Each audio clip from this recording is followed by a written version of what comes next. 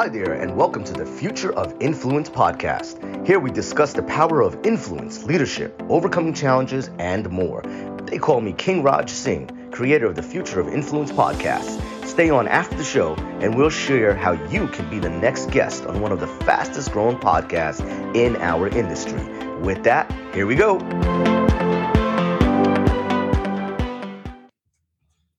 Welcome to the Future of Influence podcast. I'm your host, Sandy Fowler, and today we are chatting with Marques Ogden. Marques is a keynote speaker, an executive coach, and a corporate trainer, and he can be found at marquesogden.com. That's MarquesOgden.com. Marques, thanks for joining us on the podcast today. How are you, Sandy? Thanks for having me. Yeah, I'm doing well. And I'm really interested, keynote speaker, executive coach, corporate trainer. You obviously have an area of expertise that you excel in. Can you tell us a little bit about that? What it is that you know so well that you're helping so many people with? I do a lot of things, Sandy, around marketing, sales, and business operations. I had a very successful, large 8-figure-year construction company between 2008 and 2013, which I unfortunately lost the business in 2013, made some really bad decisions, made some bad mistakes. As a result of that, I ended up filing a bankruptcy in 2013 when I moved to Raleigh, North Carolina, to evade all the stuff in Baltimore from my past business. So because of that and a lot of experience that I have around marketing, sales, how to set up a business, how to maintain a business, how to create a healthy culture, how to sustain a healthy culture, et cetera, we do a lot of work in the area of marketing, sales, and operations for businesses as a speaker, consultant, and a coach. And I imagine that you learned amazing lessons through a very painful process during that time of needing to close down the business. What do you think the most interesting or the most important lesson was for you during that time that you're able to then move forward and share with clients? The main thing I learned is in 2012, I did not listen to my best employee. As a result of that mistake, I ended up filing a bankruptcy because the business got a little bit lackluster. It lost its efficiency and its ability to do work on time and maintain a high level of excellence. And we weren't dependable any longer. As a result of that, the company ended up getting a really bad reputation. That, along with a major job for about $4 million, I did about $3 million of extra work, $2-3 million of extra work. And when I was not paid by the developer and contractor, that sent me into a Chapter 7 bankruptcy. So how does that information, how do those lessons move forward into the work you do with clients? How do your lessons help your clients now?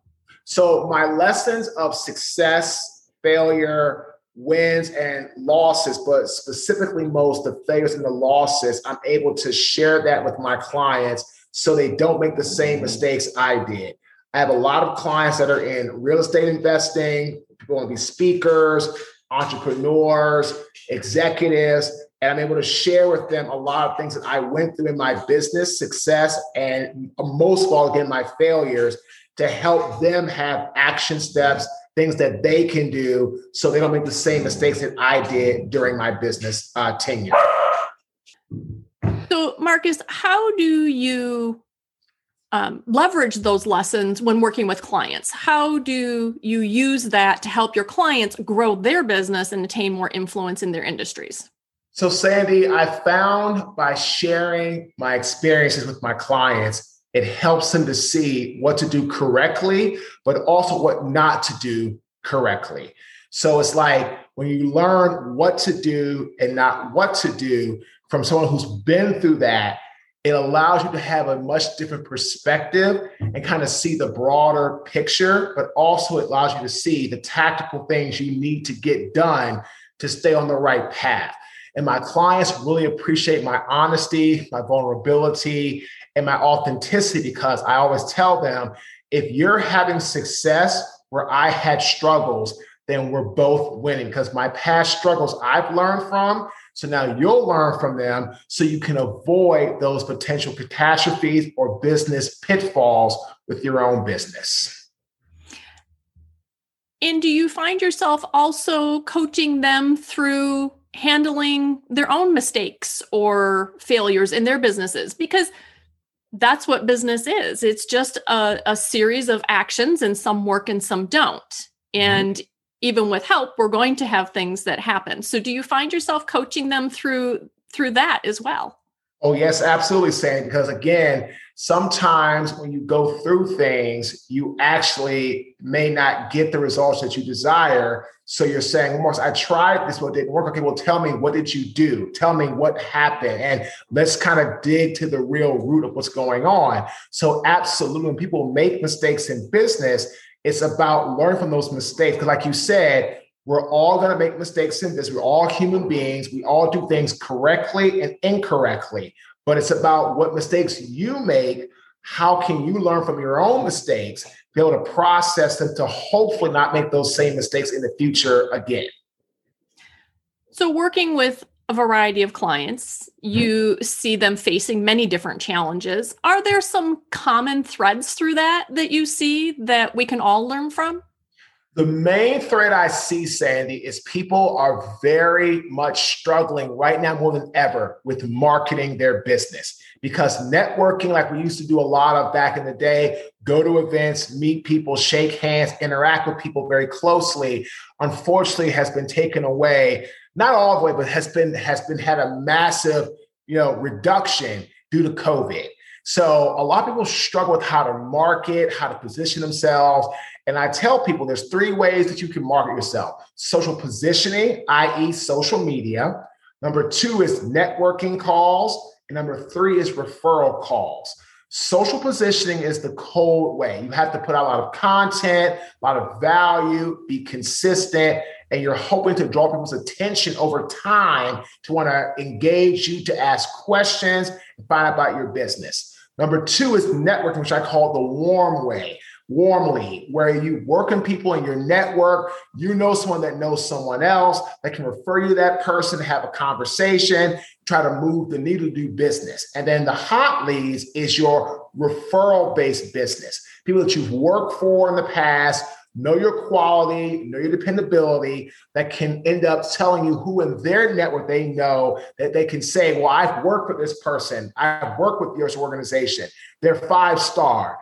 To make it a much easier, fluid process to get to that discussion about doing business. But again, if you only do 1 or 2, you can see your sphere of influence start to close very quickly. Whereas with social media, it takes longer. But if you are consistent, you can expand your sphere of influence, because people get to know you as a thought leader and want to work with you and engage you and have you come and help their business. And I actually have a call right after this with someone who saw my post, who's been following me on LinkedIn for probably about 2 years, Sandy. And she's asked me to speak with her about maybe coming to speak at Oklahoma State University for a big football camp, because she's been watching me on social media now for about 2 years. I've never met this woman, Sandy, and never spoken to her. But we're now looking to have me come out and speak for them, because she became a fan of my work as a poster on social media. Now she's in my sphere of influence. So I tell everybody, it can grow substantially through social positioning, but it does take time.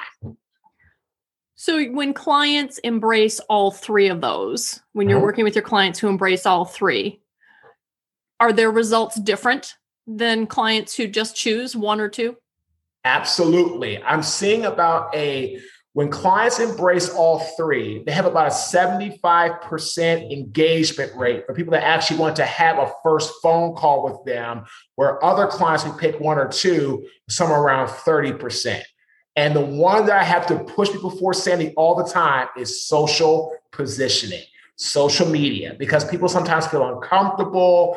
They don't like sharing their information, their experience. I said, look, I understand this, but in the new world, this is how people are interacting with others a lot of times right now, because it's a safer way to engage people, and they want to have a Zoom call with you and get to know you in that regard. Because unfortunately, due to COVID, a lot of people, even though we have vaccines, People are getting vaccinated. People are still taking precautions on what they're going to do to engage. So if you can really wrap up that social media one and combine it with the other two, looking at a very nice close rate for first engagement. And I tell people all the time, once someone engages you, at that time, the coaching we've gone through, how to talk to them, pattern recognition, how to show your performance visualization to that client, strategy and tactics, all that comes into play.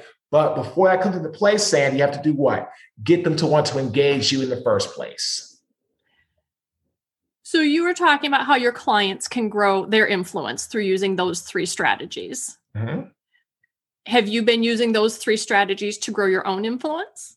Yes, ma'am. I've been on LinkedIn since 2014. About 95% of our business, Sandy, has come off of LinkedIn. I have some very large clients that we're so lucky to have. And without social media, Sandy, there would not be our relationship. For example, one of my biggest clients is a company called Red Gold Quality. They're out of Elwood, Indiana. They are a ketchup tomato-based brand. They're actually the fastest growing tomato brand in the US, 3 times their closest competitor. I met their senior VP April 2019 on LinkedIn. And it took me 7 months, 5 touch points. In October of 2019, he hired me, spoke with him in January 2020, did a consulting contract with him in March 2020, and they renewed it in February of this year. We have had a very successful business relationship with them. And Red Gold has had substantial growth since that time in the industry. We're now the number 2 in our United States of America, Sandy, for most ketchup used in our country behind Hunt's. 35% of our nation's ketchup is Red Gold. But I've been helping them with social media, how to help them become more influential. So very much so, we've been doing this networking, referrals, and social positioning, which has helped us greatly, saying, to grow our sphere of influence. So you are very intentional and patient in growing influence. I imagine you have plans for your own influence going forward. What are your plans for growing your influence? So, Sandy, we're looking to really get into the online space and start to really tap into that. We just started in January of this year, running ads for the first time, Facebook ads, Google ads. We've had a substantial growth to people coming to our website as a result, especially our keynote speaking and our executive coaching section. We are in the process of tweaking and smoothing out the online things. We have our online products right now to become more streamlined, to create that residual income and help more people who cannot afford our, virtual speaking fees, our in-person speaking fees, or our high-ticket coaching.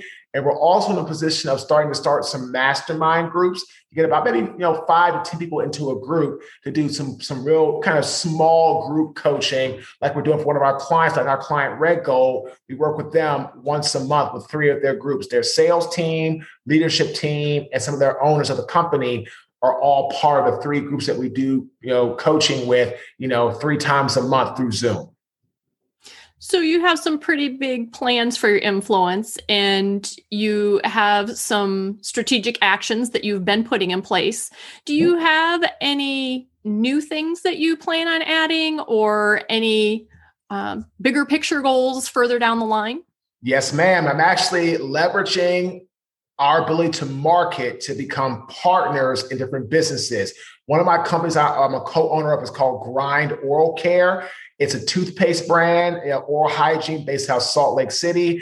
I'm an owner in that organization with my partner, Roger Gindelsberger, which is, you can go to www.grindoralcare.com. Great product, veteran-owned business. And we've told people that ability to get into different markets for us with the toothpaste. I'm looking to get in now with different athletes, different influencers.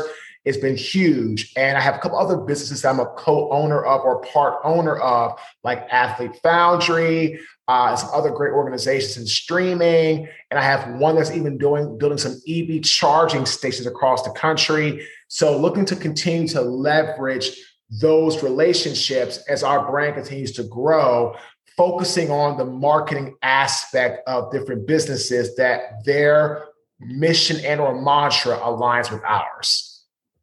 Well, Marques, this is really interesting. Where can people find you online? They can find us at our website, www.marques, M-A-R-Q-U-E-S, Ogden, O-G-D-E-N.com.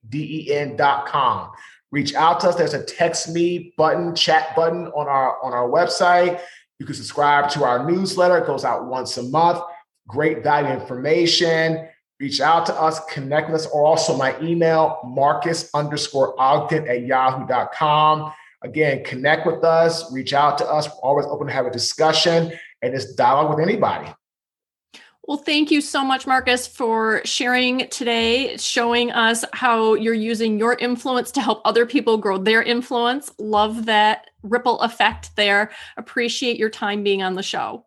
Thank you, Sandy. Have a fantastic day.